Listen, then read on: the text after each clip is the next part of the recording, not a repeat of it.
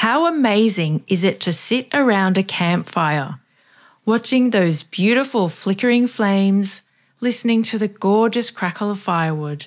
It's mesmerising. Humans are innately fascinated by fire, but our relationship with fire is complex. Sometimes fire fascination turns into something more dangerous. Sometimes humans intentionally set fires. And guess what? We think so do some animals. It's episode 18 of Sister Doctor Squared, and it's all about fire starting. Thanks for joining us.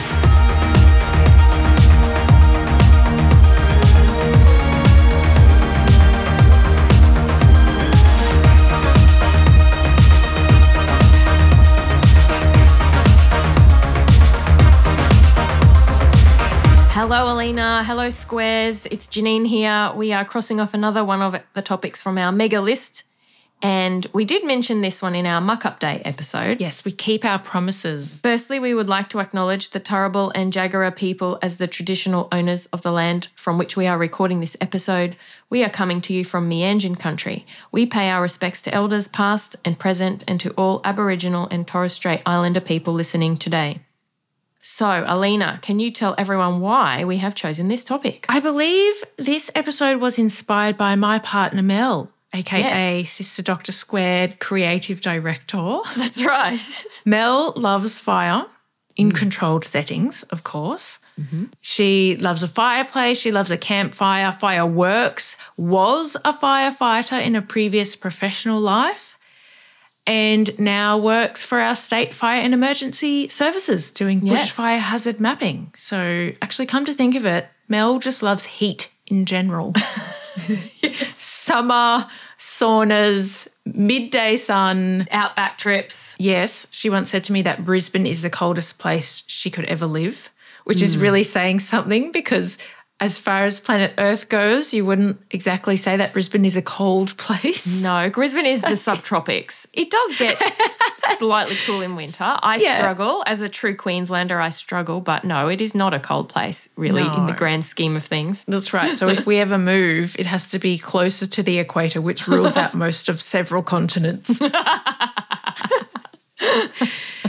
Anyway, so yes, humans' relationship with fire is really fascinating, as Mel drew my attention to. And one of the things we really want to get into is, why do humans sometimes set fires deliberately? So I'm going to get into a little bit of that, but it's not just humans. As I teased at the start, Janine is getting into intentional fire setting among animals, and it's birds. I cannot wait to hear about this. It's so interesting. Let's get into it. I'm going to go first and tell you about a study that's looking at fire setting in humans, of course. My original background is psychology, so this is really interesting to me.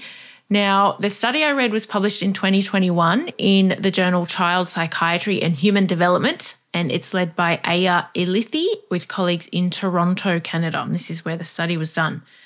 So a lot of research on fire setting has been done with older youth who are already incarcerated. So what makes this study different is that it looks at fire setting in very young children who are still living in the community. And doing this really makes sense. If this is the age where fire setting behaviour starts, then you probably want to understand more about what's going on here, as well as maybe aim some prevention strategies at this younger age group. So, as they say in the paper, humans are drawn to fire. Janine, really, how good is sitting around a campfire? Oh, yeah. I mean, sitting around a fire, it's just so conducive to storytelling, sharing, connecting. It's pretty special. Yeah, it is. I did this recently on a weekend away with my gal pal besties, and you can just stare at those flames for hours. It's so good. Yeah, it's almost like a meditation, isn't it? Yeah, it's beautiful and relaxing, exactly. So humans for a very long time have needed fire for warmth, cooking, and to ward off predators. So really, fire has played a huge role in our history and in our success as a species. For sure. Is it any wonder that we're drawn to it? Now, young children too are attracted to fire. This is natural to a degree, but of course it can be problematic in some instances. And this paper quotes that most fires in the home are started by children under the age of 6. Really, most? That's interesting. Yes. So the participants in this study were 57 caregivers of children who set fires. All but 2 of the children were boys, and the children were aged from 2 to 6 years. And they had been referred to an arson prevention program for children. So this is how they came to be involved in the study. And the study was actually done between 1991 and 2010, although it was published in 2021, as I said. So the study itself is a little bit old. The caregivers were interviewed about their child's development, mental health, and family background. They were also interviewed about their child's involvement with fire, and the caregivers did a questionnaire that assessed their child for emotional and behavioural problems. So there really is a lot of information in this paper. We can't go through it all, but I'm just going to pull out some of the interesting findings. So what they found was that the average age that these kids started setting fires was 4. Most of them used matches or lighters as the ignition source, and on average they had set 8 fires each. Really? Wow. Yeah. Hang on. So that's the average of 8. So did they give a range? Like, was that still pretty high? Yes, it ranged from 1 to 60 fires. Wow. So I know. at least one child had set 60 fires by the time, was it age 6? Yes. Wow. Okay. At least one child had set 60 fires. Hence the referral to the arson prevention program. That's right. Okay, this is referral good. There. So Continue. yeah, so just a bit over half of the caregivers said that the fire department was needed to put out a fire. So really these aren't necessarily small little accidents. Some of these are quite significant fires. Again, hence the referral to this program. So why are they doing it? According to this study, the biggest motive, which was reported by almost 70% of the caregivers who answered this question, the biggest motive for setting the fire was curiosity. So most of the time, these caregivers did not believe that their child actually intended to start a fire. It was curiosity. The next most frequent motives were antisocial behaviour, anger, boredom, attention seeking. But these were all reported by less than a quarter of the caregivers. So really curiosity was the main factor according to these caregivers. And the authors note that this fits with other research in the field, that curiosity is a really strong factor and more so than, malice. Yes. Now, I'll just point out that not all 57 caregivers were always included in each of the results. There is some missing data, so just keep that in mind, as well as the sample size, which is, quite small already at 57. And sometimes it was a little bit smaller than that. And also I think there is some potential for bias because it's the caregiver's thoughts on their child's intentions. And it's hard for anyone to really comment on the intentions of someone else. Yeah, especially very young children. Yeah, like 2 to 6. I mean, it may not even be clear for the very young child, the intention. Yeah, so it's just something to keep in mind. Caregivers' reports are obviously really valuable. It's just something to think about. Yeah, that's right. Now, in the study, the researchers also looked at whether there were differences between the kids who set 5 or more fires compared with the kids who set 4 or fewer fires. So setting 5 or more fires is when fire setting behaviour is considered pathological. Right, okay. And they found that kids who had an accomplice were more likely to set more fires than kids who didn't have an accomplice. And kids who were exposed to images and or videos of fires being set were more likely to have set more fires. And they found this to be quite a strong association. It is. So it's not a true experiment, of course. We can't say that watching fire setting videos makes kids set fires. This is a correlation. We can't really talk about causation with a study like this.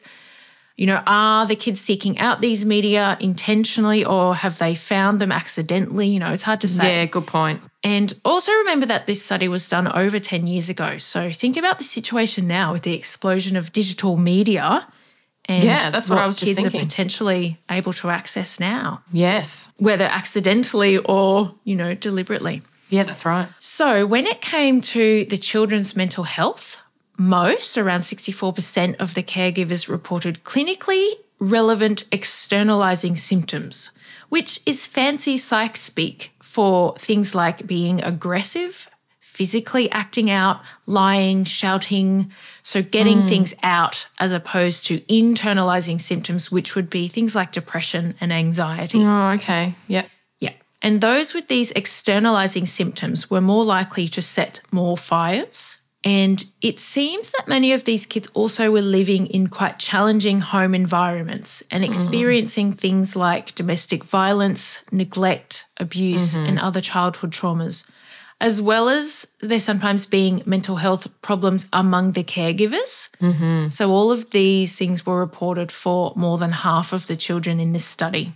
So not all were experiencing these things in the home, but it certainly wasn't uncommon in this sample of kids and their caregivers. Something that I found really interesting was that almost 90% of the caregivers were smokers. Oh, wow. I know, I'm just thinking about what this means potentially for the kids who were regularly, probably, witnessing use of lighters or matches Yes. and having access to these. Yeah, for sure. And the last thing that I will talk about in the study was that the children who were disciplined or punished for their fire-setting behaviour were more likely to start more fires. Again, this is a correlation. We don't know that punishing your child for setting fires makes the situation worse. It may just be that these children continue to start fires despite being disciplined, such as their curiosity, and heightened desire to do so. Okay. So we don't really know, but it's an interesting finding, isn't it? Yeah, definitely. They're the major findings from this study, I think, and it gives a bit of a snapshot into the characteristics of kids and their caregivers who are, kids who have been setting fires from an early age. And as the authors say, future research look more into the trajectory of fire-setting behaviour from this early age and then into adulthood. That's exactly what I was just about to ask. Exactly. And, of course, what are effective strategies to prevent fire setting in this age group? Well, yeah. So on that, the arson prevention program, do the authors go into what that involves and whether it is effective? No, there's not a lot of detail on that, but Okay. I actually am aware of, in our home state of Queensland, Yes. so this is through Mel, creative director, who works in the Fire and Emergency Services. In Queensland, there is a program here called Fight Fire Fascination. Oh, really? It is available, so it's available for adolescents and kids as young as 3. And according to the website, it is quite successful. Most children who do the program cease unsafe fire involvement. Oh, fantastic. I would say that Queensland won't be the only place. I would say that there's programs like this in lots of areas. But so we'll put a link up to that one at least. It's I'm really very interested to read about that. Yeah. Exactly. So we're drawn to fire as humans. Yes. But we need to just temper that, especially at younger ages, and make sure that remains a healthy fascination and appreciation for fire and doesn't sort of become a danger. Yeah, that's right. I do remember when my nephew, your son, when he turned 2, his birthday party. Do you remember this? Oh, yeah. We had I think it was cupcakes and, singing happy birthday lit up the cupcake and his eyes just, wow, what is that? And he reached out to touch the flame and everyone in unison at the party just goes, no. Yeah, that's right. I remember that. Yes. So, kids are certainly drawn to fire, as are we. Of course.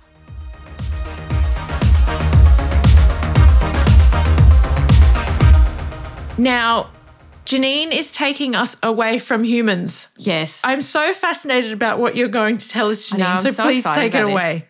Yeah, so this has been in the list of stuff I wanted to look into since before we even had the idea of doing the podcast. Oh. This has been something on my radar for a long time, so I'm very excited. As soon as we were talking about fire, I'm like, oh, well, I know what I'm talking about. So you've kept this in your pocket for 2 years? Well, the paper's actually from 2017, which kind of freaked me out because I didn't realise it was that long ago. But this paper is by Mark Bonta and colleagues. It was published in the Journal of Ethnobiology and it's just fascinating. So we need to go through some important background before we get into the amazingness of what these birds are doing. Right. The paper opens with a discussion about fire ecology in Australia. So I thought I should definitely give a bit of background into that. So fires are certainly a natural occurrence in many parts of Australia, in that there is good evidence for how Australia's plants and animals have evolved alongside the continent's fire regime.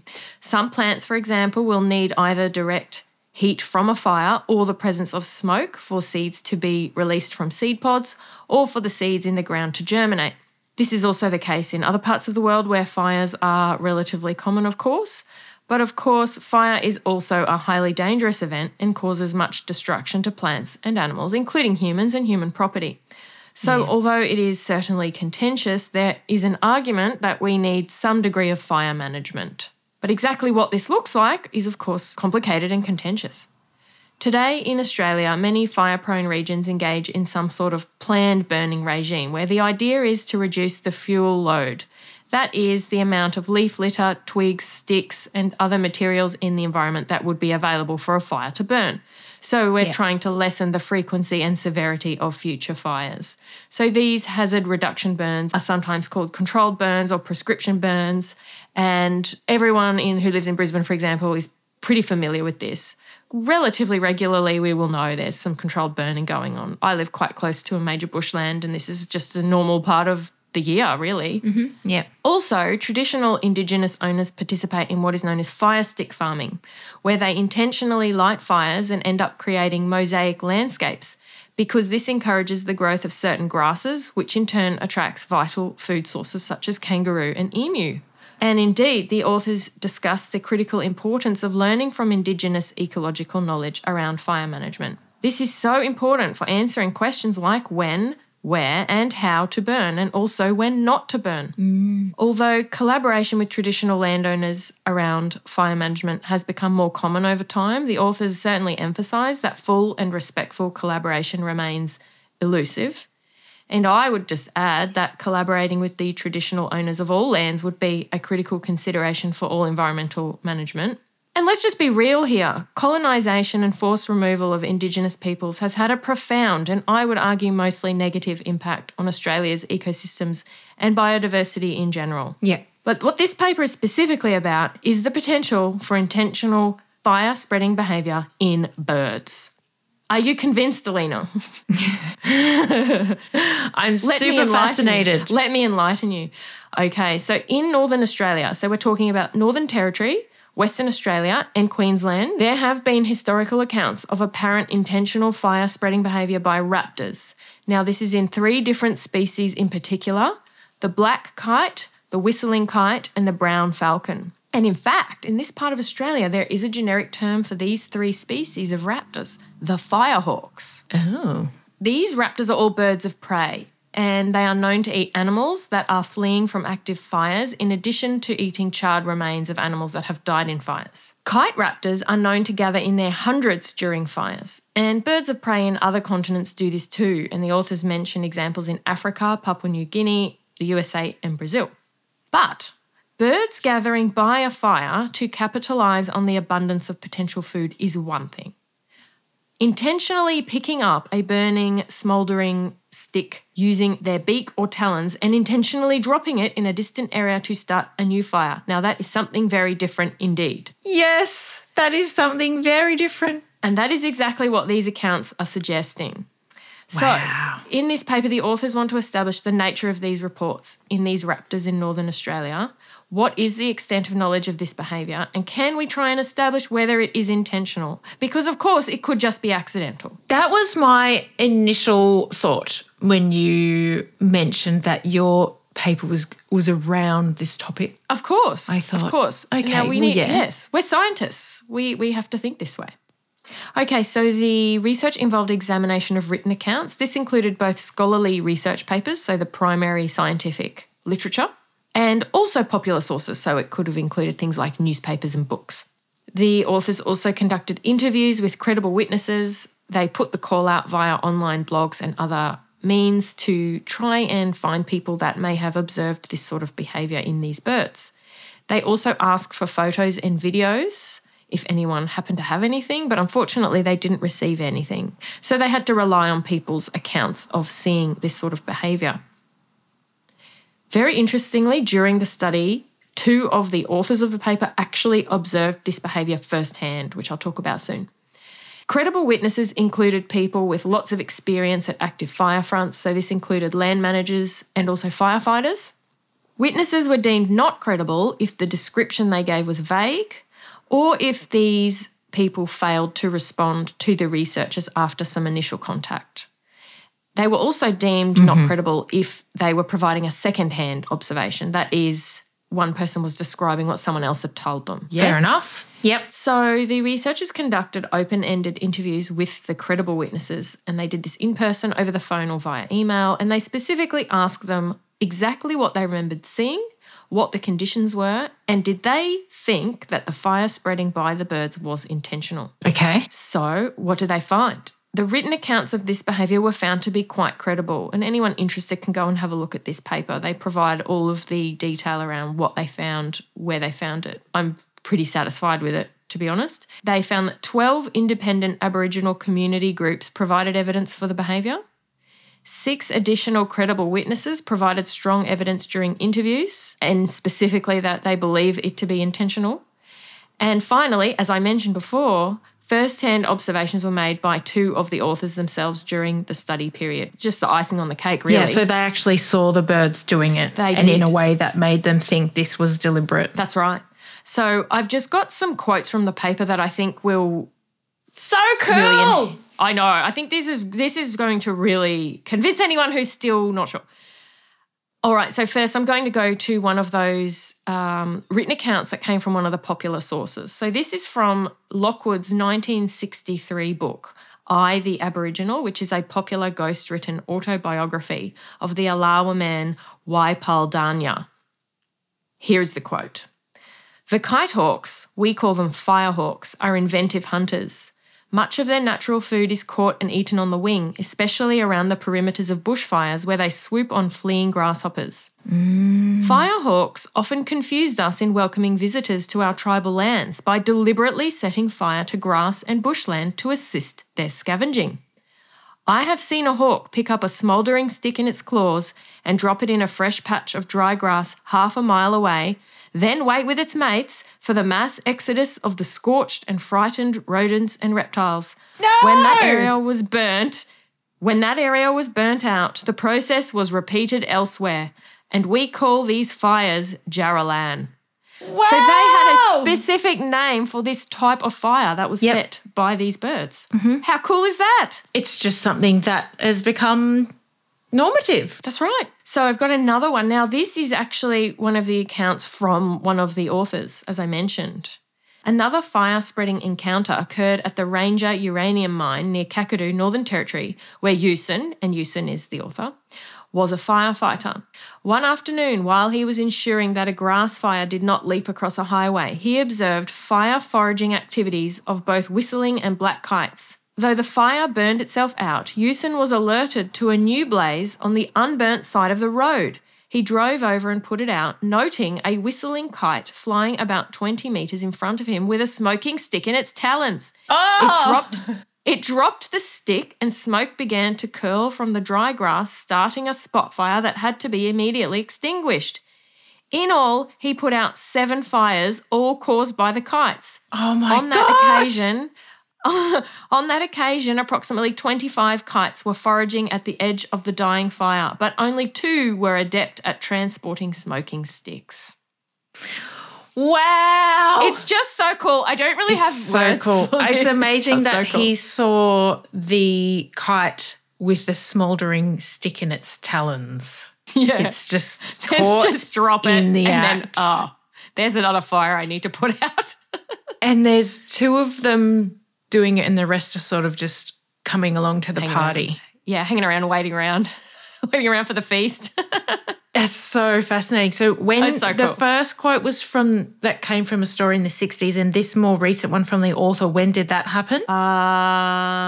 Seems like it was 2003 or 2004. Okay. Yeah. Oh, And it's amazing.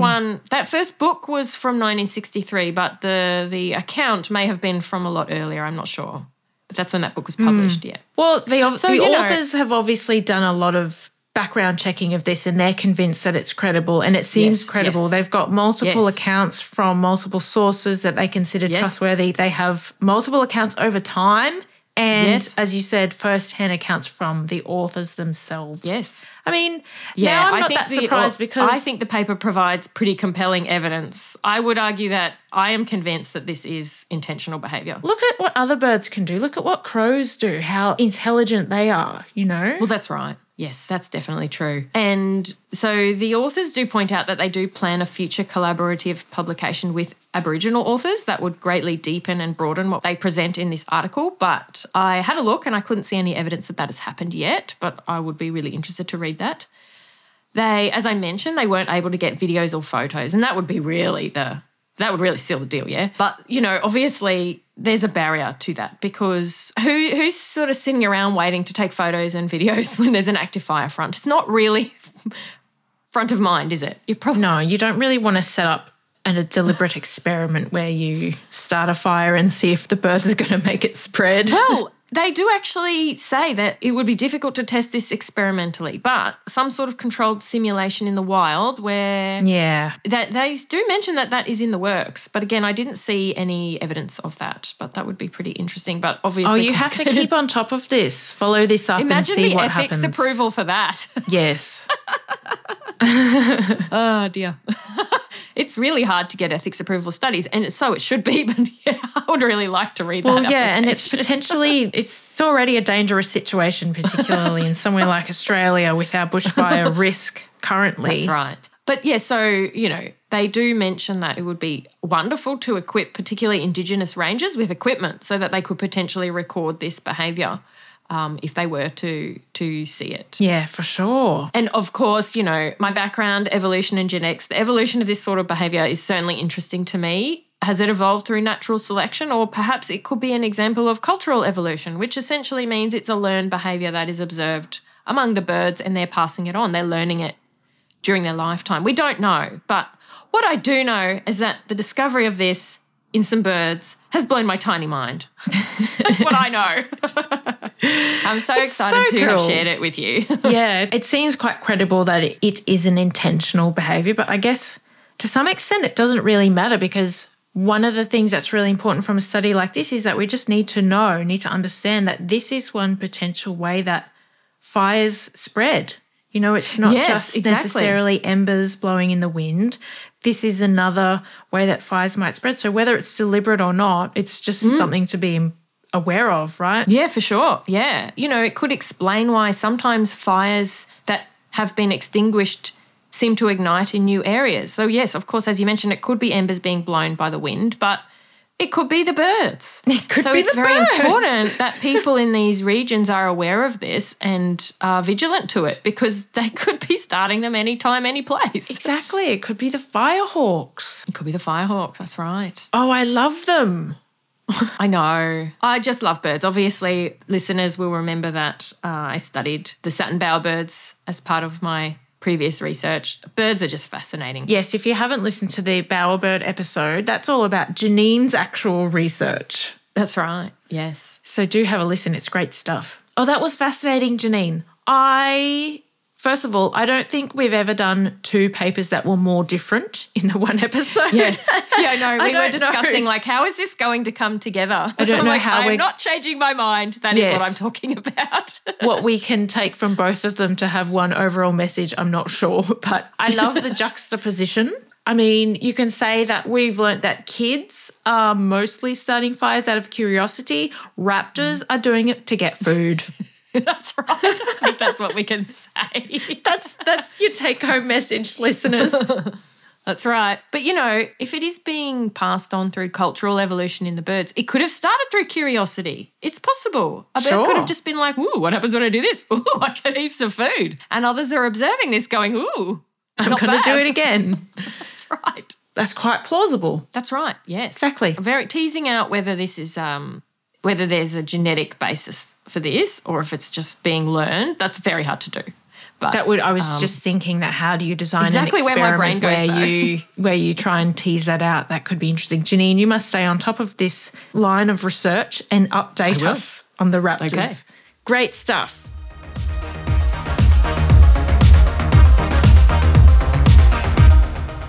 Okay, people, so it's now time again for Inner Square, and we do have some actual Inner Square content for you. There's been some random stuff of late. We don't have a kitchen renovation update for you. I'll keep you posted, but we're doing some genuine Inner Square. So I don't know who should go first. Can Janine? I just jump in? No, hang on. I just want to jump in that on my inclusion of inner dumbass in the last episode. So much love for that.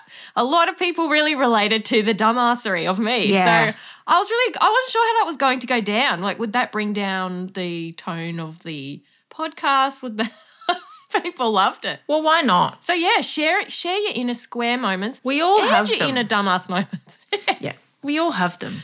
We do. There's nothing wrong with it. It's just funny. Yeah, so we'll have right. some more of those for you, but for today it's some rigidage Inner Square. So Janine, who's going first? Yes, I would like to go first, as mine leads on very nicely from the study that I covered, because Oh, mine has nothing to do with birds or fires. So, okay, you go. well, yeah, so I spotted this in an article by The Conversation earlier this year. Now, researchers at the University of Sunshine Coast, so again, this is in our own state of Queensland in Australia, they were doing a study on Australian magpies, another very intelligent group of birds.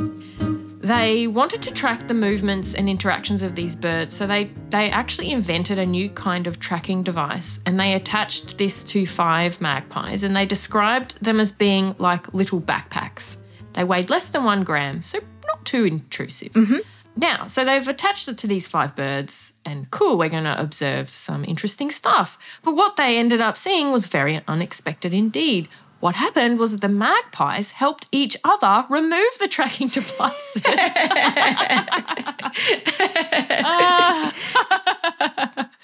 And they note that less than 10 minutes after fitting the final tracker, they witnessed an adult female without a tracker working with her bill to try and remove the harness off a younger bird.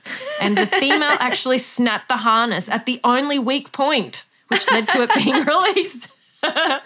And within hours of fitting the trackers to all 5 birds, most of them had been removed. And by day 3, even the dominant male's tracker was gone. They don't know if it was that one female helping everyone or if lots of birds were getting involved in this behaviour. Yeah. But, clearly what we are seeing here is evidence of problem solving and also cooperation. Yeah, absolutely. That is fascinating. Absolutely fascinating. Well, she could be teaching the others how to remove them from their mates. Yeah. Well, they're having a thought of there's a thing on my mate and I don't want it there, or the mate doesn't want it there, so I'm going to help them out. It's amazing. It is. It's so good. Magpies are great. I'm quite scared of them because I've been swooped that many times, but I do like them. They're so good. I love them. They're so cool. And, well, look, when I worked on the satin bowerbirds, a colleague did the bird banding. So we had bands on them to help with identification. Now, these are just little rings that go around their legs. Bands around their leg, yeah. Yeah. So you need to have a lot of training to be allowed to do that. I wasn't at that point. But, yeah, so a colleague did that and we were able to identify those birds to individuals, which was really important when we're trying to work out who's stealing from who, right? Yeah. But, yeah, they weren't trying to get them off each other. But I guess maybe it's not as intrusive as a backpack. Yeah, and, backpack. Bowerbirds are also not as communal. They're quite solitary. Yes, that's Just care about right. their bachelor pad. The thing on your back would really be quite annoying. That would impede your sense of freedom and... But, it's one thing to go, I want this off my back. It's another to help someone else get it off their back. Oh, yeah, absolutely. It's very interesting. That's a higher level of intelligence, isn't it? That's right, yes. So, yeah, just more evidence I thought I would share in this inner square of how intelligent some birds can be. And it's also just really funny. Yeah. I just put myself in the shoes of the authors. As someone having done bird research before that, I would have been like, this is equal parts fascinating, funny, and infuriating. Yeah. But you're also proud of them. Oh, good on you, little buddy. Yeah, that's right. So, yeah, that's my inner square. Oh, well done. In the theme of bird intelligence and just birds are awesome. Yeah, that's great. That's just very a fact. much enjoyed that. Well, my inner square is also exceptionally nerdy. So nice. Probably a departure from my usual inner square, which are just kind of silly. Mine is about context-specific memory, Janine. Ooh. Now, you might have heard this term. Yes, I have recently heard this. Yes. Oh, this is interesting. Well, it will become clear what I'm talking about as I tell the story. So, okay. I don't know about you, Janine, but while I am in the shower, I often do a lot of brainstorming and or mental life admin. You just have a lot of ideas and stuff comes to you in the shower. This is a thing. I never stop ruminating. Oh, sure. It's always happening no matter what I'm doing. Well, this is a thing that ideas and like flow state can come to people in the shower. So that's a thing. Okay. I'm not going to get into that here. We can do that another time. No tangents. Okay. But on this occasion in the shower, I was getting ready to leave for a conference the next day. I was flying interstate and now there were this is recent. Okay. Yes. There were 3 things that sprang to my mind in the shower that I needed to do beforehand. So obviously I'm in the shower. I can't write them down. So that's okay. I'll hold them in my mind and when I get out of the shower, I'll write them down. Yes. Of course, by the time I get out of the shower, I'm distracted by something else and I don't write them down. Now, later that night, I remember, there were the 3 things I had to do. I could recall 2 of them. I could not recall the 3rd. Okay. So I thought, you know what? I'm just going to go into the bathroom and I think it will come to me in that space. Okay. Unfortunately, it did not. But I could feel I was getting warmer. So it was better, but it wasn't quite close enough to replicating what I was doing when I made the mental list. So I just did it. I went all in. I stood in the shower facing the taps and waited. And the list appeared in my mind, all 3 items, 1, 2, 3, as they had come to me. And all I had to do was stand in the shower fully clothed at around 11 o'clock at night. And that's an example of context-specific memory where accessing the memory is sometimes contingent on being back in that same context that you were in when the memory was made. This happens to me when I'm going from one room to another to get something. Yes. And then by the time I've got to the room, I'm like, hang on, what was I doing again? Exactly. Hang on, I'll just go back where I was. Oh, yeah, that's right. I was trying to get the scissors or whatever. Exactly. And you don't always need to replicate it exactly. I didn't need to, thankfully, turn on the taps and have another shower. I remember Mel was just going, what are you doing? I'm standing in the shower fully clothed. I said, obviously, I'm trying to remember something.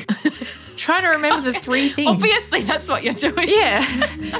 And it worked. And it's the same thing with, you would have had the experience where you smell something and it takes you back to some... Whatever, something from childhood or something from a few years ago because it's just helping to access that memory. So, yes, I was just so happy that the 3rd thing came to me. So it was all important. Are you going to share what these things were? Oh, they weren't anything interesting. You know, it's like pack my favourite warm socks, you know, make sure you've got your... ukulele. No, I don't remember. Oh, that's funny. I on ukuleles, I've been really enjoying Amanda Palmer's ukulele anthem of late. People should get into that. It's very, very funny. My version or her version? Her version. Okay. Yeah. Yeah. I like it. It's a great song. It has a great message. Did you take your ukulele to the conference? No, I took my ukulele on my girls' weekend away. I was going to say you did take it to the campfire. Yes, and I did. Very nice. I did play look, it. we've come full circle. Yeah, it is related to it. Ukulele. Have a listen to that song. Basically, the message is all problems in life can be solved by if you just start playing the ukulele. Yeah, and you don't have to play it well. You just have to have a crack. No, just have a go. I'm going to get one. Do it. They only cost $19.95. That isn't lots of money. That's a line from the song. All right. So I think we've come full circle and we should wrap this episode up. Absolutely. I wanted to say a massive thanks to Rachel in Perth because she bought us an absolute crap load of coffees via our Ko-fi page. So thank you to Rachel. Thank you, Rachel. Very generous. Yes. Amazing. Alina, have you also seen, I just have to read this out. This was a review we received on Apple by iHeart Podcast 22. So thank you, whoever you are out there. Love the dynamics between Janine and Alina as they bring a clever format to science communication. I always learn things and have a laugh. Listening to your podcast is definitely type 1 fun. Yes! Oh, that's great. That is a reference to the Tourette's syndrome episode in a square, if anyone doesn't know what that means. But That's this is great. a true square. This has come from a true square. That's clearly a loyal listener who's listened to a few episodes. And they also gave 5 stars. So, yeah, if any squares out there are listening, we would love to have you review and rate. It helps more people find the podcast and get a bit of a sense of what it's all about. So, yeah, thank you, iHeart Podcast 22 and Rachel. All right, shall we wrap this up? I've got the Prodigy song stuck in my head, Firestarter. I'm going to have that in my head all day long. I'm going to put that on afterwards. Same. Nice. Get into some Prodigy. Oh, that reminds me. Get into some Prodigy, get into some Amanda Palmer. Yeah, that reminds me, listeners, we've mentioned this before, but just a reminder that we created a Sister Doctor Squared playlist on Spotify that is full of songs we better add those 2 songs in there. That in some way reference anything that we've talked about on this podcast. I'm adding those songs right now. Yes, you can add Firestarter by The Prodigy. Great song. I am doing it. So they're just good songs. They have to just be good songs as well as being relevant. Yeah, some of them are probably more just good songs than being relevant to anything to do with our podcast.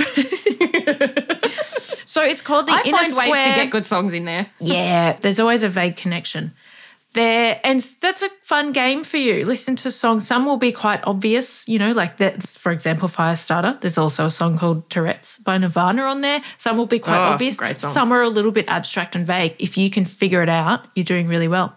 So it's called the Inner Square playlist on Spotify. I have just added those songs literally right now. Thank you, Done. Playlist master. This is one of my jobs in this operation is managing the playlist. Yeah, and you do a wonderful job. I do. Okay, thanks for joining us. Details of everything we've talked about will be available on our website. Please follow along on Facebook, Twitter and Instagram. We'd love to connect with you. And if you like listening to Sister Doctor Squared, as always, please rate and review us, and please feel free to buy us a coffee, i.e. send us a small donation, via our Ko-fi page. The link for that is on the Support Us page of the website. And thanks for listening. Thanks, Squares. See you next time.